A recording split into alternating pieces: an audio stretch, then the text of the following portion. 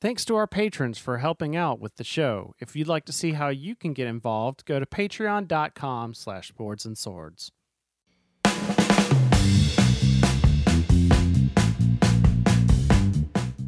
It's not quite live, but it's still from Swordplay Studios. It's time for Boards and Swords.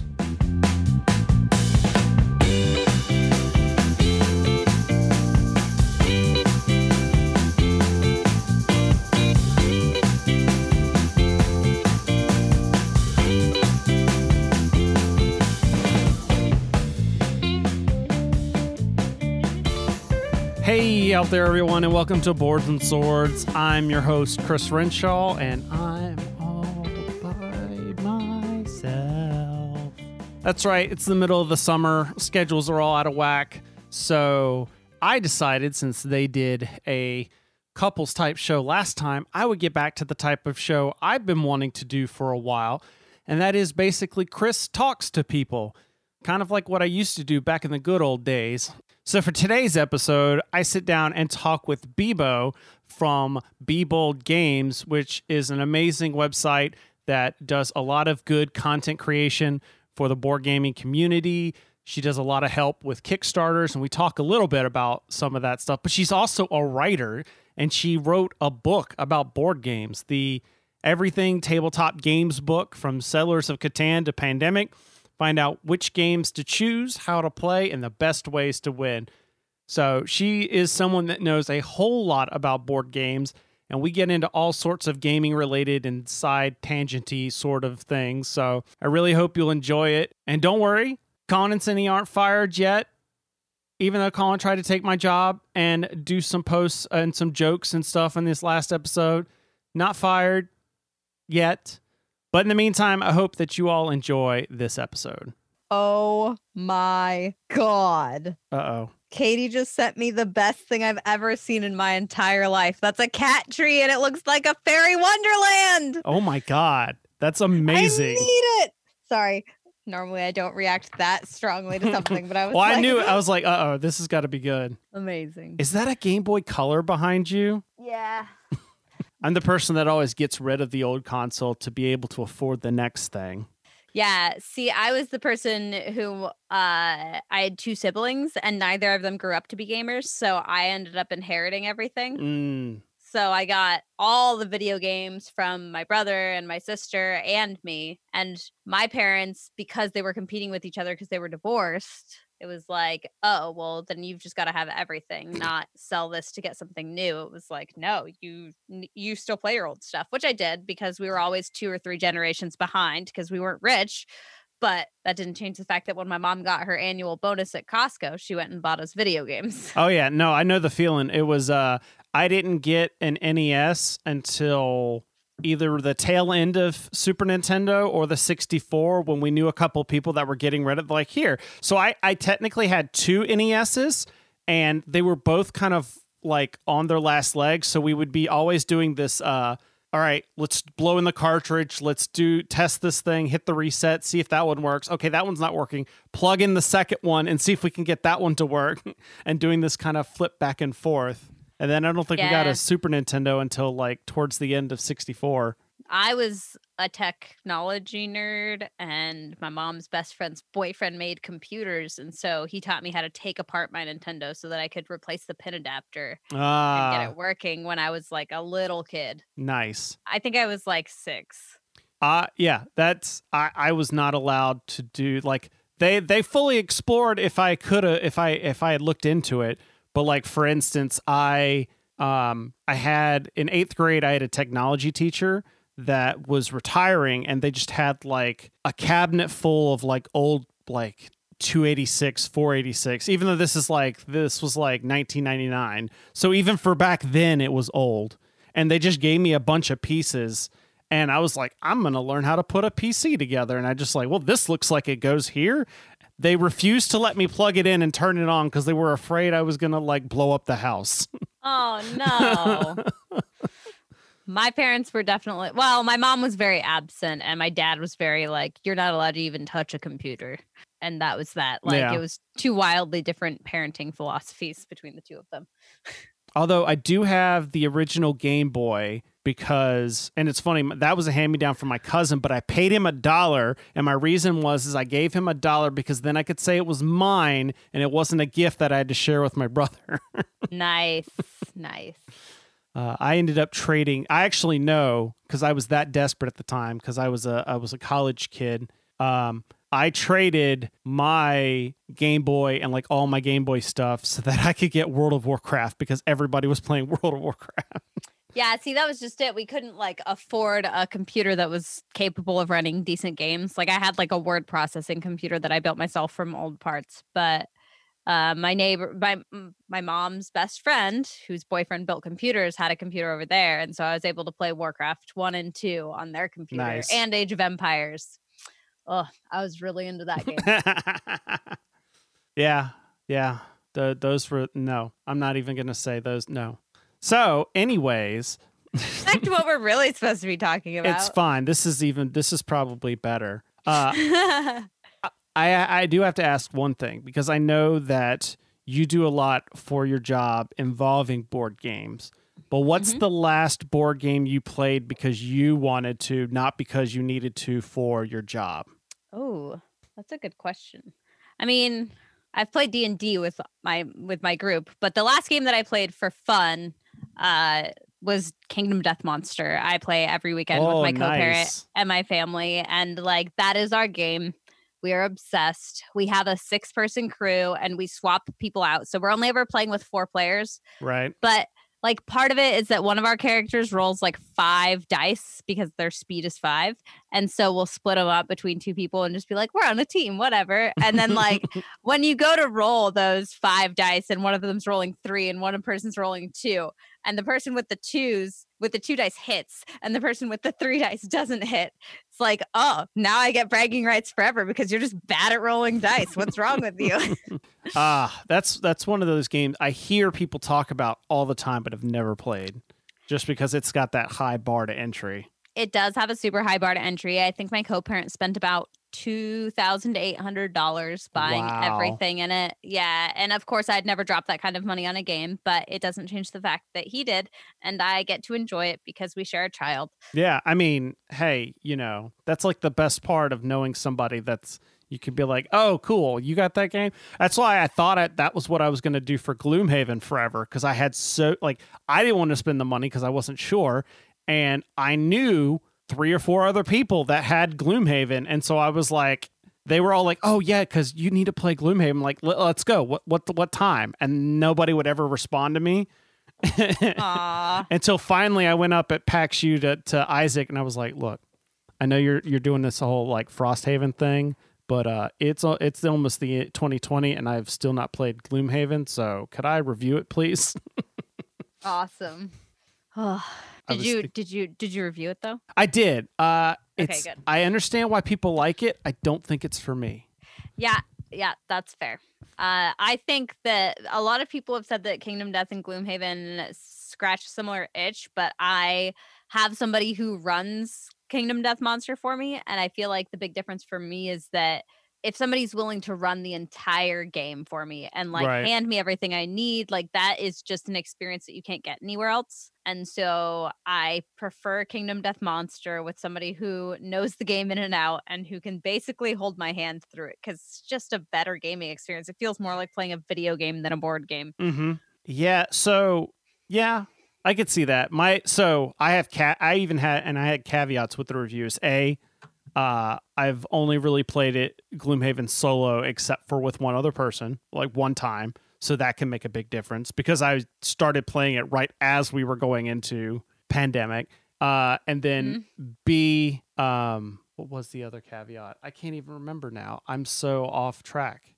The other caveat was just like, the pieces I liked were, I liked the more story, and I felt like it was more of just how you got from scenario A to B, like quick read for the next thing. Oh, I remember the other thing. Kingdom Death Monster has dice, and I could be persuaded to play anything with dice. Because it's edge of the seat. Yeah. It's scary. Oh, now I remember. I also suck at Gloomhaven. That's the other part. Is Gloomhaven not dice-based at all? No, it's all card-based. And when you run out of cards, you're dead. So, like, I told people, like, I've only gotten to, like, the 4th scenario in Gloomhaven. That doesn't mean I've only played Gloomhaven 4 times. I've probably played double digits amount of Gloomhaven and just not gotten past. That's super funny. Yeah. Super amazing. I love that. And so yeah, I feel like that's actually dramatically different than Kingdom of Death Monster. I'm sure it probably is. It's kind of weird that you always, I guess because they're big, expensive productions probably that are both kind of, the theming is similar maybe, but you do hear them compared a lot. I did pick up the Jaws of the Lion just because I wanted to see if that made things different at all with the simpler setup. Fair.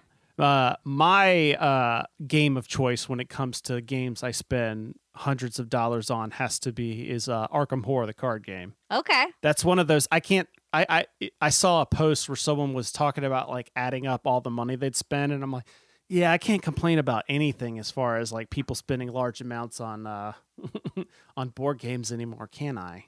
I mean, I play mobile games, and I'm not always a free-to-play player. I am ashamed of that, but I can't judge anybody for their spending habits because, like, God, I think it was 2011, 2012-ish.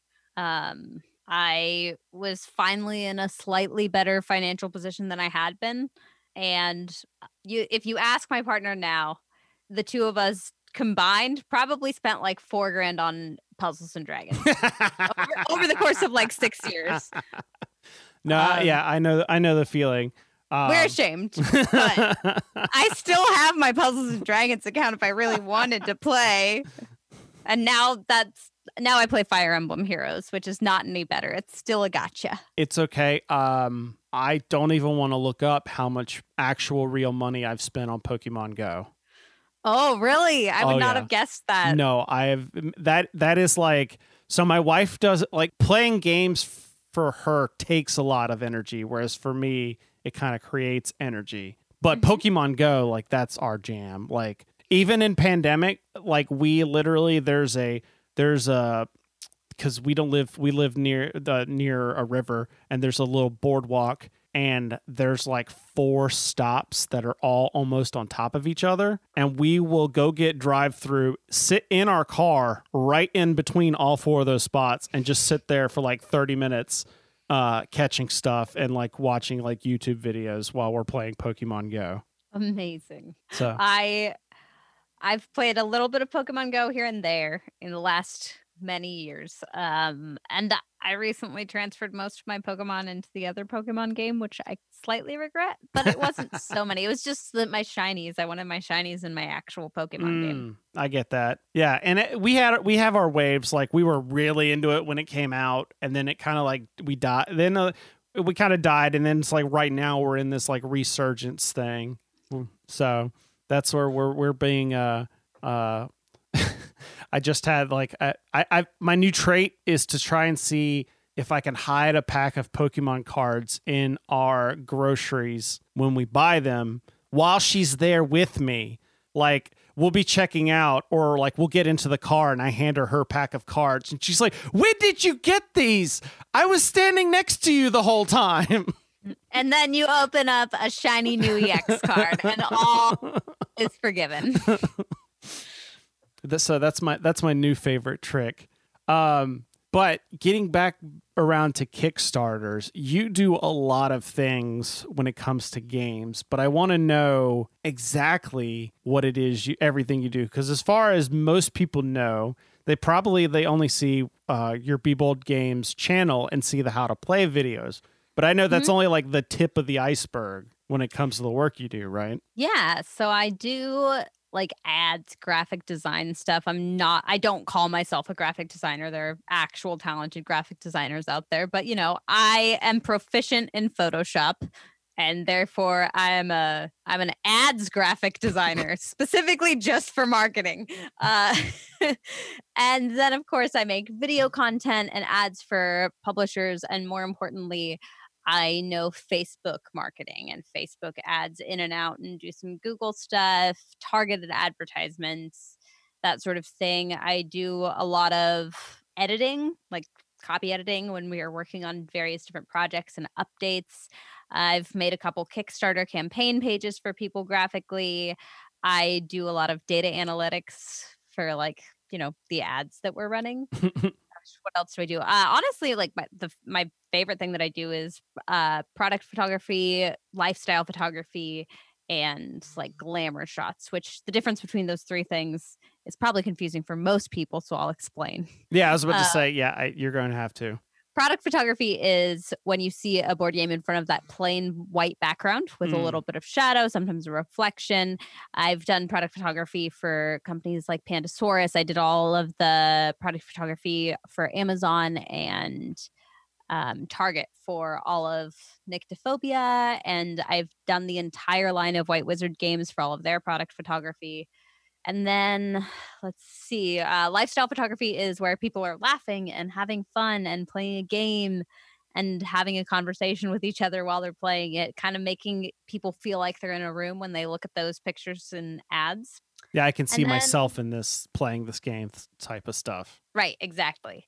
And then, of course, I do glamour photography, which is, pretty shots that you see on Instagram, but I don't post those on my own channel. I actually take them for the game publishers. You give them the shots to put on their Instagram channels. Yep. And that's why I don't post to my own very often. Well, it's okay. Posting to your own is that doesn't pay the bills. It doesn't feed my child, either of them, my human child or my cat child.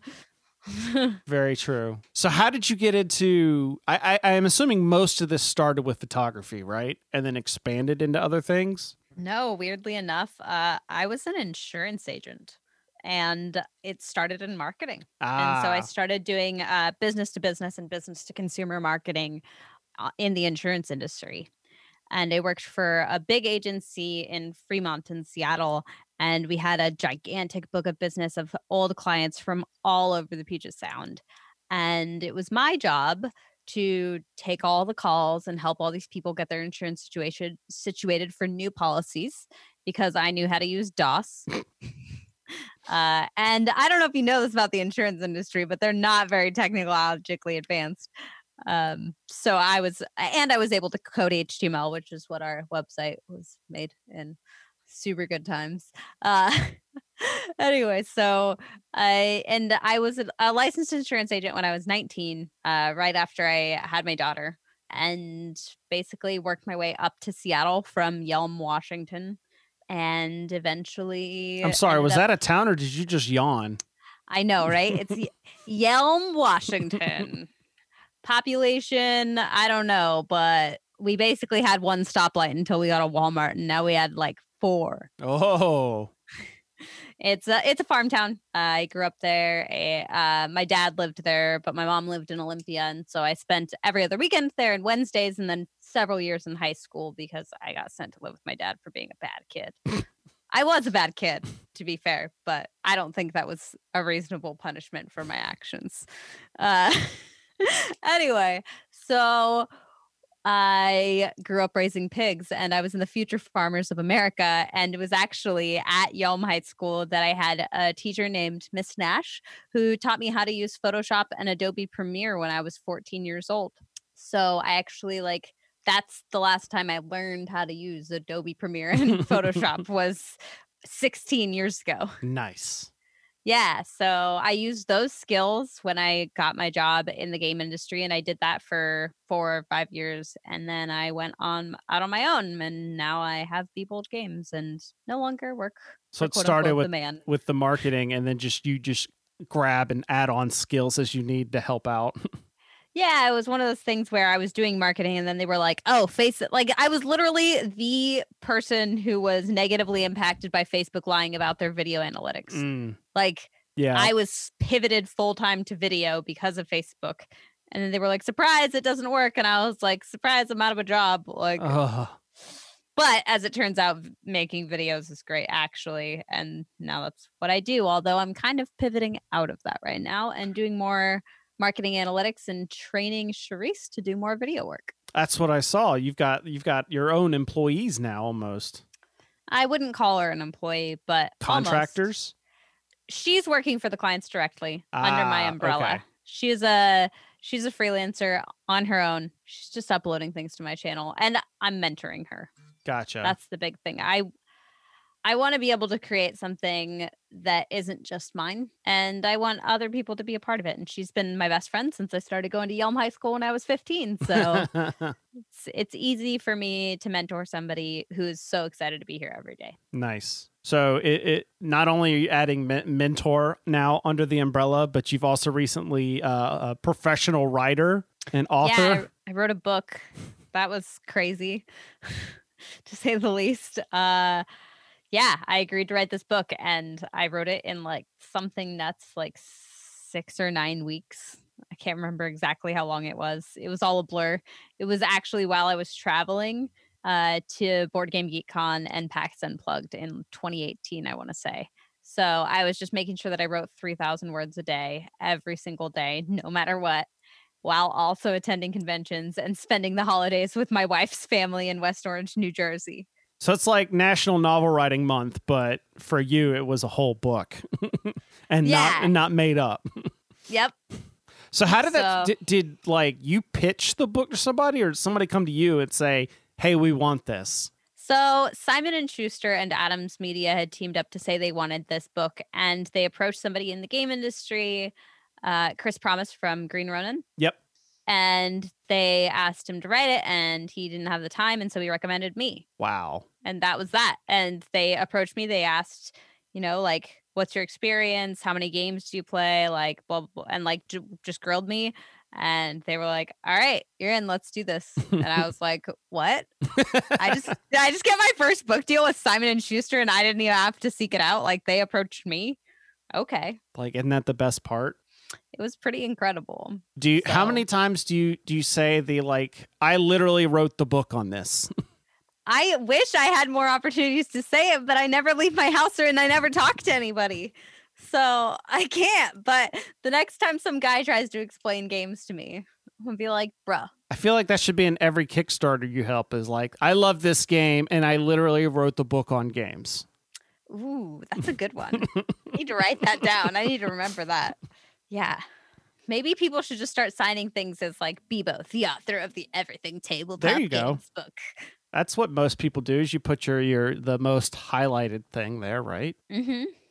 Oh, I guess that's another thing I do. I also do some voiceover work for Kickstarter campaigns mostly. But I did a video voiceover for the intro videos and stuff. Yeah. Which is great because I don't have to leave my house again. I'm very much a hermit. That works. Like, no exaggeration. That works though, because any improvement, I always see people that are like, oh, I never watched the video. But I always watch the video. And I've on previous shows, I have trashed so many Kickstarter videos for just the simplest stuff. If your video's not good, I'm not buying your game. I'm sorry. I'm judgmental. I'm a rude person. I don't think it's rude. I don't think it's rude to say, if you're wanting potentially hundreds of dollars or, tens to hundreds of dollars of my money to have a game, for you to at least look like you maybe put an effort into. Yep. I mean, as somebody who can produce videos, like, if your video is worse than I can produce, I'm going to be like, I'm not even talking like, you don't need to necessarily, there's a lot you can do with just like your phone, but like, if you're in the middle of your kitchen and it's like echoing and you're like, hi, I made this game and I'm also the maker of this other game. Well, I don't know either of those other games, so. Right. Fair point. Yeah. In my situation, it's just, I'm proud of the videos that I make, but if your animation videos is worse than I can make an Adobe Premiere in 25 minutes, I'm judging you. That's all there is to it. I don't think I'm like the best person at making videos ever, but I do think I'm really good at like composition and lighting and filming and all of those aspects. The part that I'm less great at is animation. And I'm like, if I'm a bad animator and your video is worse than my bad animation. Yep. That's why when you see when I never quote anything, it'll just say Chris Renshaw, because there's not anything big and famous there yet. Just yet. I don't know that I feel big and famous about my book, but my little brother's best friend from 2nd grade messaged me on Facebook and told me she bought my game and that it was a game changer, and it made me cry. Wait, she bought your game or my book. My book about games. Blah. Well, I didn't know if she didn't realize that it was a book or, not a game. No, she bought my book to play games and said it was a game changer, and I was like, oh, bless you, all you people who don't know how to use Board Game Geek. I know you said you don't go out of the house much, but do you ever go into a Target and then be like, I took pictures of all that? Target is the only place I go. And sometimes, but Target has a really good way of like switching out products to where like I've never even like heard of some things. Oh yeah. I just do it on an individual publisher basis, but I know that they're using my photos for Nyctophobia and a bunch of other stuff. Gotcha. Probably bicycle game stuff too. Is bicycle game stuff at Target? I'm not sure, but I did all their photos. Time to investigate. I'll be right back. Goes to Target. I mean, I'll literally take any reason to go to Target, so don't threaten me with a good time. That's literally we'll be like, we need to go to the store for something simple, and like the grocery store, and it'd be like, well, why don't we go to Target and get that? And like, there's literally 3 grocery stores we have to pass to get to the Target that's right there. Like, but Target is so fun. No, but my answer is always, but Target's got Pokemon cards. That's super true. And Pokemon plushies. That's true. Walmart's got those too. But for my wife, the I'd have to say Minecraft plushies. That's what we enjoy our we enjoy the Pokemon plushies, but she can't turn down a Minecraft plushie.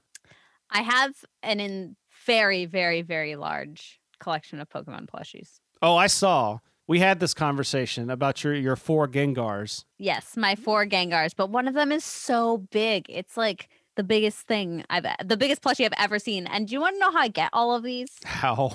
I win them playing a mobile crane game that you play via webcam in Japan, and then they ship you your plushies. Is that the it starts with Taburo or Toreba? Toreba, yes. I tried doing that and failed miserably at it. So here's the thing. Number 1, you get 2 free tickets a day. Number 2, be prepared to wash machines for an hour before you even find one that's close. And number 3, be prepared to be like sitting at a waiting queue. So what I do is I play Toreba while I'm like watching Netflix and keep it on this little phone stand that's like next to me, but not totally in front of me. And then I wait to watch somebody like really mess something up, and I get in the queue behind them. Oh yeah. And then if I watch 4 other people win that crane game a certain way before, I just copy what they did. Sounds fair. Sounds like you gamed that system. Ha-ha! It's called sniping. And if people can do it in video games, I can do it in a very harmless Pokemon plush game. Oh my gosh. But I actually found out about that through, there's a couple of YouTube commenters that people just like, they find like cringy stuff and comment on it and stuff. And they got sponsored by them, and that's how I found out about it. And it was just like, how have I never heard of this ever before? It's great. My wife has a bunch of anime statues from it, and I have a whole pile of Pokemon plushies because of it. Oh, I'm gonna have to re-download that app, because when the like week I was obsessed with it and like logging in every day, it was always like I'd get that, but I don't really. It was always like stuff that maybe I was sideways attached to, but you sort of liked it, but you weren't sure. Yeah, it felt like a waste for me to get it. Like, somebody out there probably really wants that. That's fair. That's totally reasonable.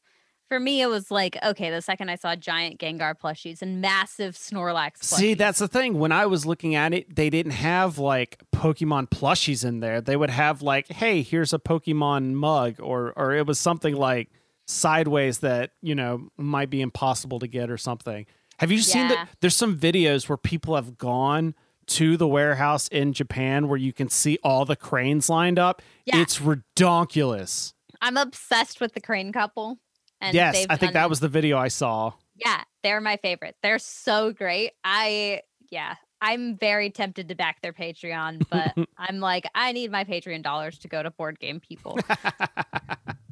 But they're by far my most watched YouTube channel, not close. Which is kind of sad now that I think about it. I watch people play arcade games because I can't afford to. Oh. Well, isn't that basically what Twitch is? Yeah, that's fair. That's fair.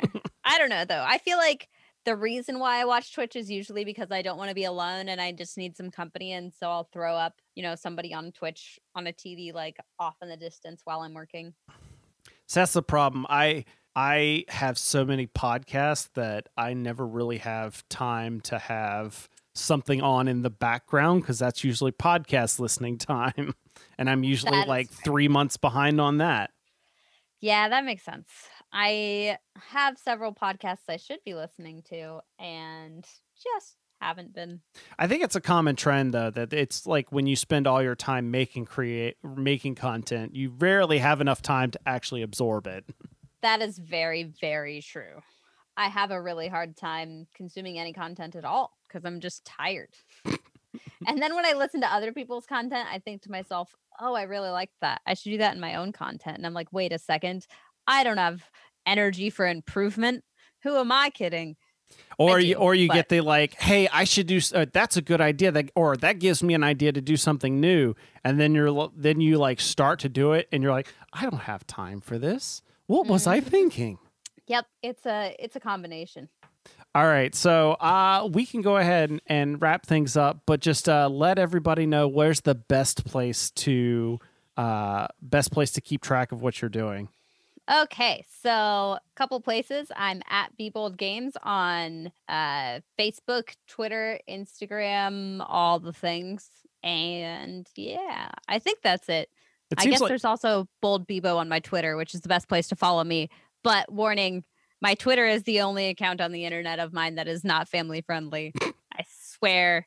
And I take pictures of my cat doing weird things. So. And on your Facebook page, you go live often talking about a lot of different games too, and interviewing people. On my Facebook page, I interview people literally every week about various nerdy game subjects. And it's usually about Kickstarter games that are live right then and there because I feel passionately about helping small creators. And that's with Tabletop Backer Party. You could also join that community, which is kind of like a Facebook group that I help moderate. If you're looking for a space that's inclusive and takes a like no BS approach to moderation, know that we are a completely POC run group, and I love all of the people that I get to work with there. They're so talented and smart and funny, and I love working with them. They're incredible. And is it a place for just for like publishers, or is it for people that are interested in games, or it's just for gamers? Okay. If you like tabletop games and you're interested in them, we all work together. We talk about them. We hang out on streams. We've built a really neat community of people who are super positive and caring and welcoming to each other. And I love that. All right. Awesome. Well, thank you so much for coming on. Thank you for having me. Thanks for listening, and thank you, Bebo, for coming on to the show and talking with me. Go follow her at Be Bold Games at practically all the social media spots and help support her and the great work she's doing. If you want to help support this show, you can send us email, write us, let us know what things you are like and not liking about the show. Feedback at boardsandswords.com. You can also find the show on our website. We've got lots of stuff going on. I've been vlogging about weird things. You should go check that out. Boardsandswords.com. You also find the Dirtbags of Holding there, which is a great show. I'm not biased at all. If you want to follow us on social media, I'm at Chris Isn't Bored on Twitter and Instagram. You can find Colin at Coldcakes196 at Twitter and Instagram. Cindy is at Cindy Pastorius on Twitter and Instagram. And Phil is on Twitter at Phil the Dirtbag. I did that off the cuff. No planning at all. If you want to help support the show or give back in the way that we've given to you, check us out, patreon.com/boardsandswords. We will see you in 2 weeks with another episode. In the meantime, thanks again for watching, and remember that every gamer has a story. And actually get a second to think about what I want to put here. What would you put here?